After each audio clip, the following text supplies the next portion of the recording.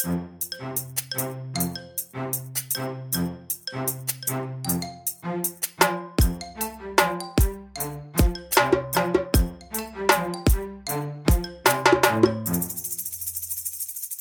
warm welcome back to the Information Security Stack together with me, Daniel Gustafsson and Kim Hindart. Hubba.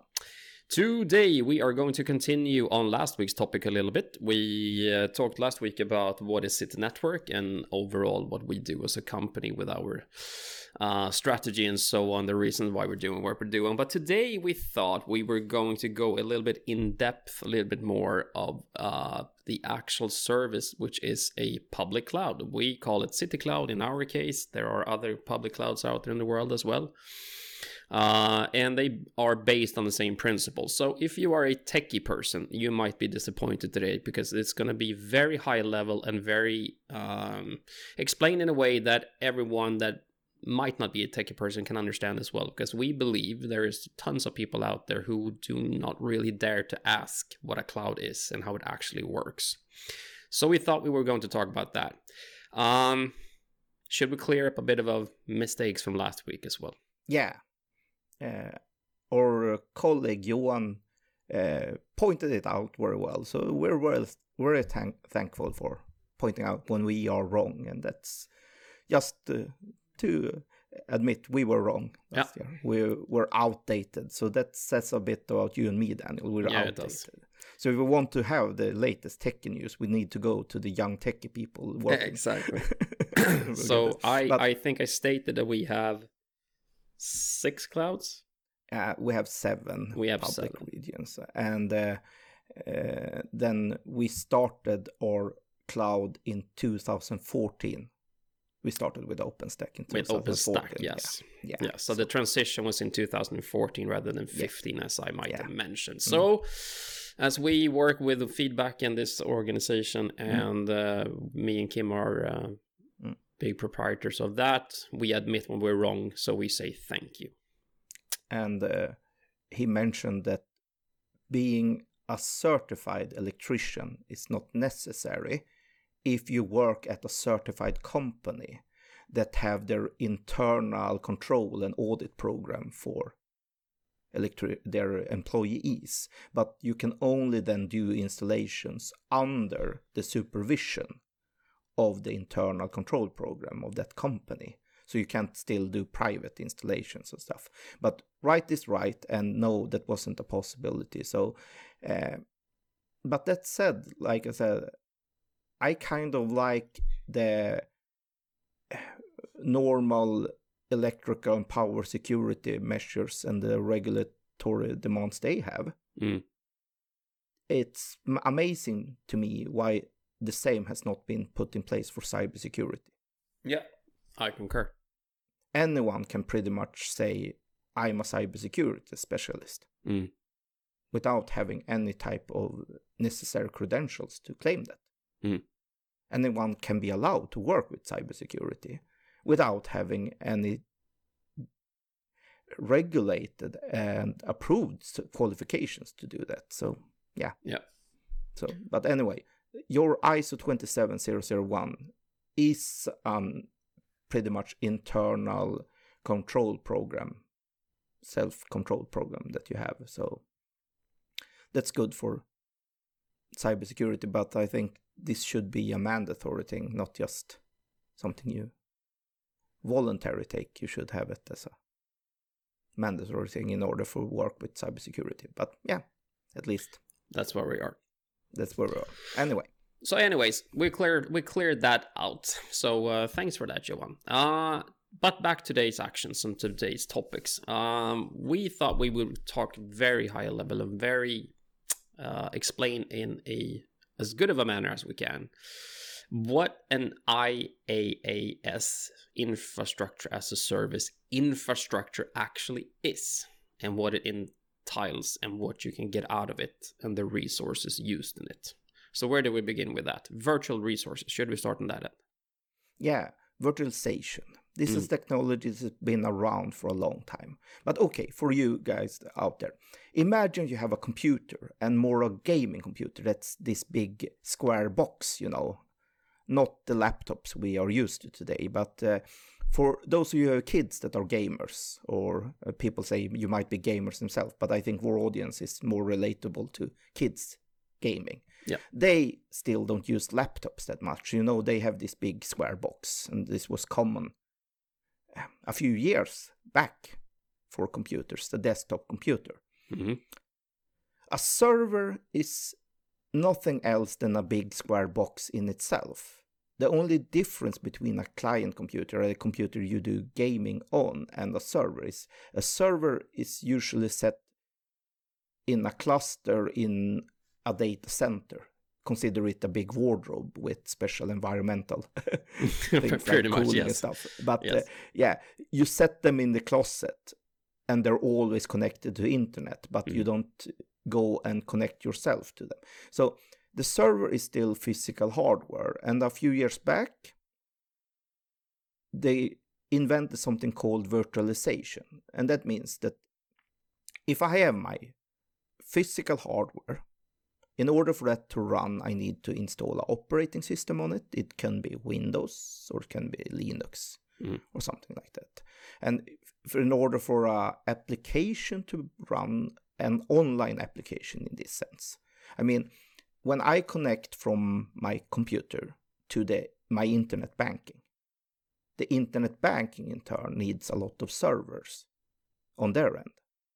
So I connect from my computer to a server. That's what servers are for, to make online applications available pretty much. So yeah, so they're there. So I go from computer to connect to server. So in either case, any type of application needs compute power, that's CPU and RAM. Mm-hmm. They need networking, and they need storage. This is true for any type of application, local, on your phone, or in the cloud in this sense. Yep. The whole idea was that with virtualization, you could actually install hypervisors on a physical server. And then this physical server could be shared. It could pretend to be a lot of other different servers. The virtual servers, called virtual machines, they are just big computer files. But when they are run through an hypervisor, then they can act the same way as a physical server would. You can even install applications on them and run them. But yeah, so you have virtual machines that can be shared on the same hardware. Why is this good then? Well, there are several things that are very good. We can start with a very hot topic today, which is called the environment. If I have 1,000 servers in my deployment, if I need to install 1,000 physical servers to do that, then they all need electricity, power, and so on, cooling, whatever there it is. If I can consolidate those 1,000 physical servers on maybe 40 physical servers and then run 1,000 virtual servers on them, I will use a heck of a lot less energy, power, cooling, whatever it goes. So from an environmental perspective, it's very effective to utilize and share hardware between a virtual deployment. Also, in terms of redundancy, it's very good that you can spread your virtual servers across multiple backend servers, so to speak. So the backend servers that are hosting servers. So from a continuity perspective, it's a lot better for you to have that type of ability to spread your virtual servers across physical servers in the back end, rather than having just physical servers that might crash and die, and then you're going to have to do data CPR on them essentially and try and get them to stay alive. So those are two, what I believe at least, relevant reasons to why this is important. Yeah, and you get a lot better resource sharing. Sharing resources is a lot more efficient, because if you imagine, back to my example of your old gaming box, it doesn't go around the clock 24/7. Imagine if you could share it in a smart way, easy way, between a lot of different gamers that are in different time zones. Then it could go full-fledged every second of the day. But if there is a human interaction with it, I mean, as a single human, you can only play games for this long. You need to sleep, you need to eat, you need to go away. I know gaming is a bad stereotype for this because they might not fully adhere to this, but in a normal circumstances, you don't sit in front of your computer all the time. No. And when you're not in front of a computer, imagine the possibility of sharing that computer with others then that need it for that time. That's an efficient way to have it. So it can go for full capacity all the time instead of just small bursts when you need it. So that's the whole idea with the server and why you want to virtualize. So the virtualization technology was that. So what happens is you create virtual objects. These are, like I said, digital representations that are when run through a hypervisor or a virtualization layer. In our end, it's called OpenStack and KVM.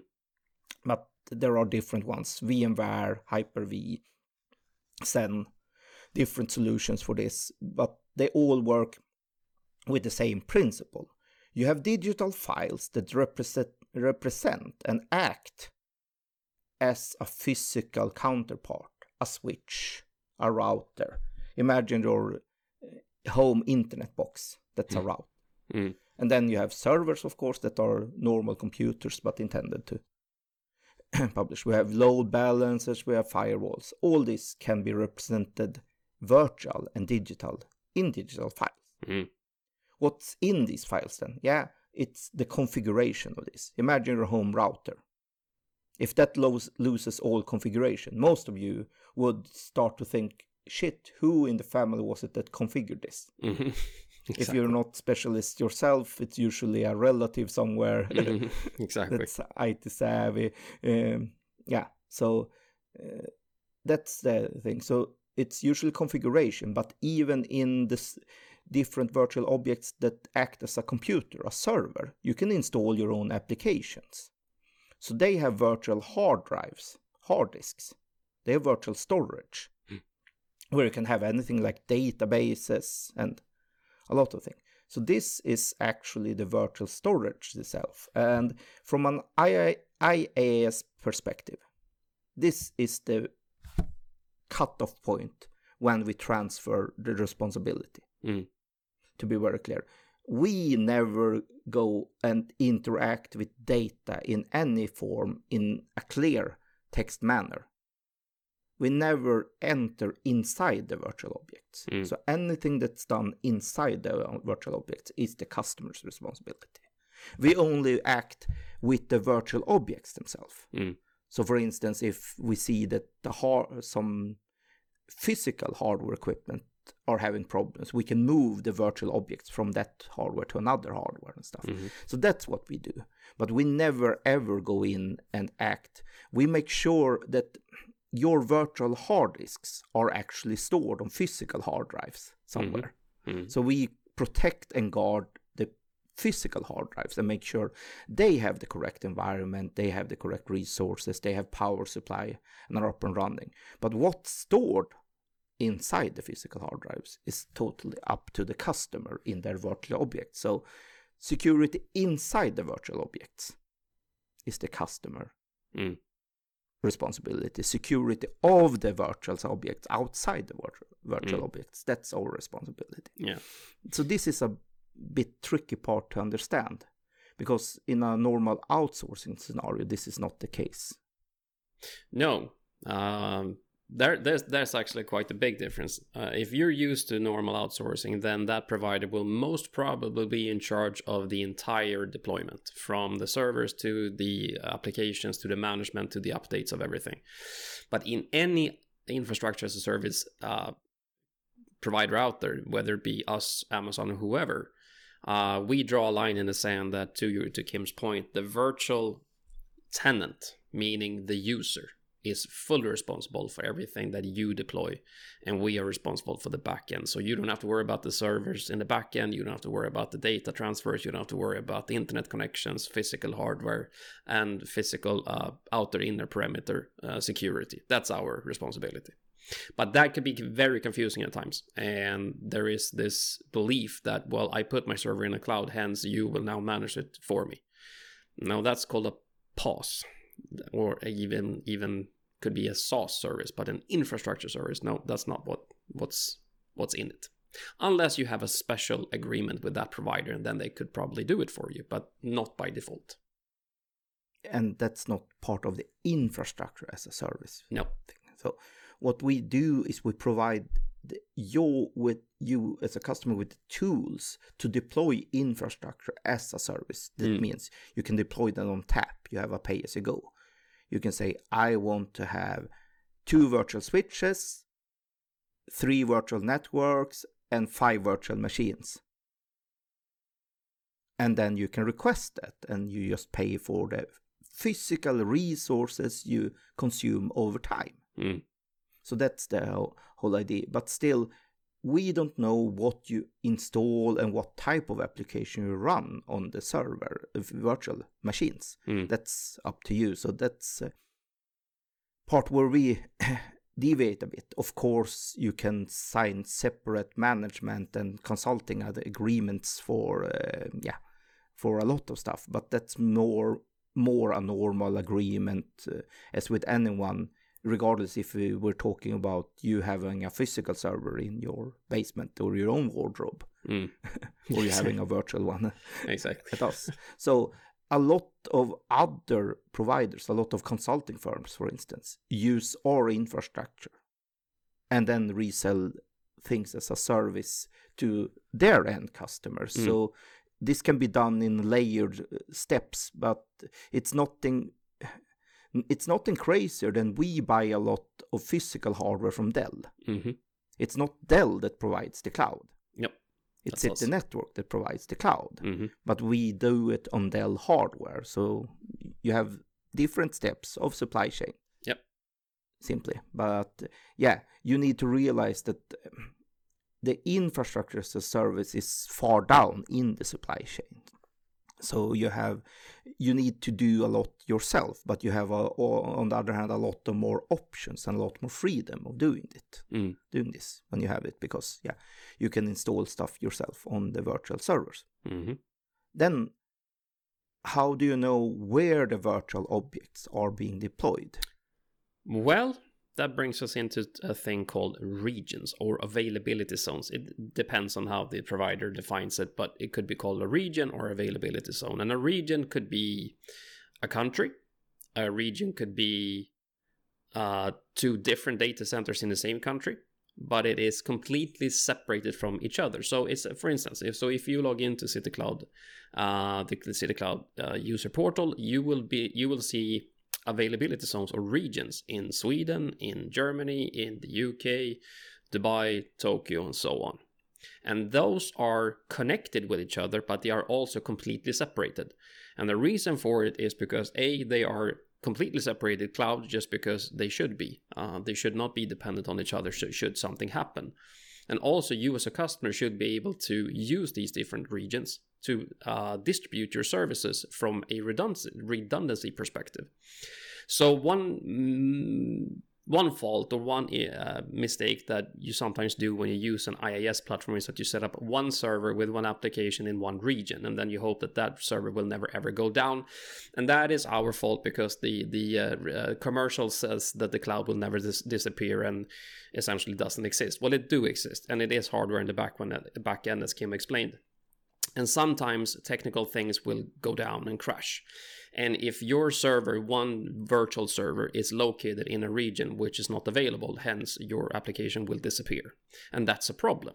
So that's the reason why you have regions. So you can distribute it from a redundancy perspective and have your application spread across multiple regions. It's good for you, and it's very good for us as well, because that means that we can now use those regions to your benefit and make sure that you can always be available with your services. And depending on if you want to spread your applications across the world as well, then you have the ability to place the application close to your end user, so they don't have to have a big lagging communication line between the US and Sweden, for instance. Yeah, so remember in city cloud, it's specific there when we're talking, then you have regions, and each region is an independent, self-sustained cloud by itself. Yep. They are their own hardware, their own networking equipment, everything, so they can act totally independent of another region. That's the whole idea.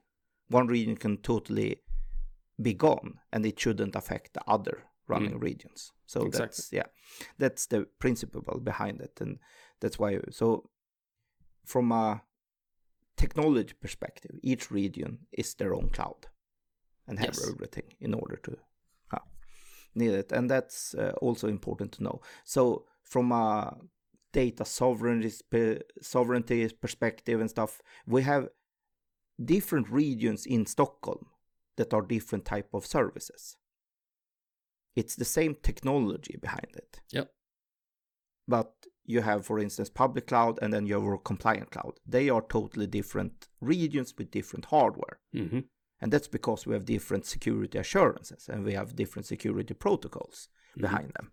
Yep. This is a tricky part to explain in some cases, because performance-wise, they will perform the same. Mm. And they say, hey, Kim, why should I pay extra for that? It doesn't give me any performance improvement. Mm. No, that's perfectly true. You get a lot of better security assurances. Mm-hmm. But of course, if you don't notice that, you don't reflect upon that. No, if there's no big difference in response time, for instance, if that's the same, then what's the difference? What am I paying for here? Yeah, from a performance perspective, I would expect that they are very similar. So the public cloud regions and the compliant regions have the same performance measures. You will not get any more performance from that. Very. I mean, if there is a difference, it's minute. Yeah. You will, on the other hand, get a lot of better security assurances. But imagine that you have a really, really hard, secure front door on your house. Mm. If you live in a neighborhood where you don't need that, of course, you don't see really why should I pay a lot extra for this super heavy, super armored front door. Mm. When my normal wood door works just as well. Mm-hmm. Yeah, absolutely. And this is the tricky part to explain a bit. But that's why we have the compliant regions, because they are not wood doors. They are real steel reinforced doors. But if you don't need it, now, of course, you shouldn't do it. That's why we're talking multi-cloud here as well. Exactly. So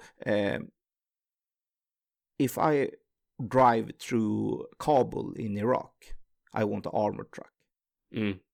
If I drive to work in Stockholm, I wouldn't pay extra for the armored truck. Just saying. So there's a difference. And unfortunately, the reality of things is that it costs extra to uphold the extra security precautions surrounding a region. Yeah. And that's also why we charge extra mm-hmm. for specific regions. And people ask me, but hey, Kim, both your compliant regions are in Stockholm, but you have a public region in Stockholm as well. Why is there a price difference? Yeah, that's still the in difference. Stockholm, but that's the difference. Mm-hmm. One is an armored truck, the other is a normal Volvo. Yeah, exactly. So, pretty good security until the bomb goes off. Yeah, that's the difference. Exactly. Mm-hmm. So, all right. So that's that.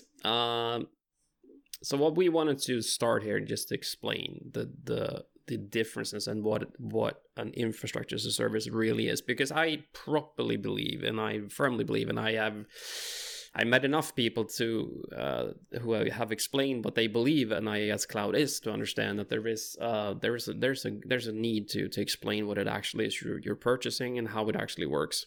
And if anyone tells you that the IaaS cloud or any type of cloud is nothing, there's nothing behind it, it's only air, that's a lie.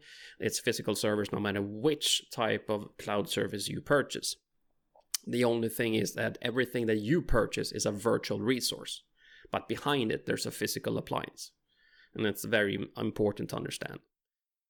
So, yeah, and once again, you're buying something that you can't physically touch. You can only see it through a graphical interface, but you can't physically handle it, which of course is a bit weird, but that is the world we're living in right now.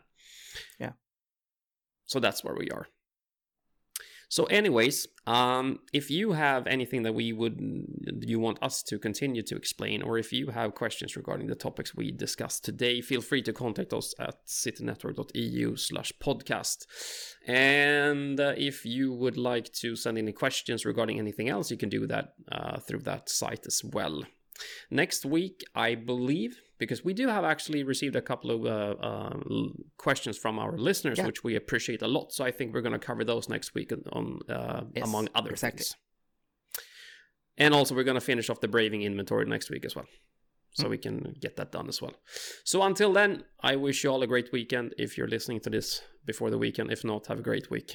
Talk to you soon. Hubba.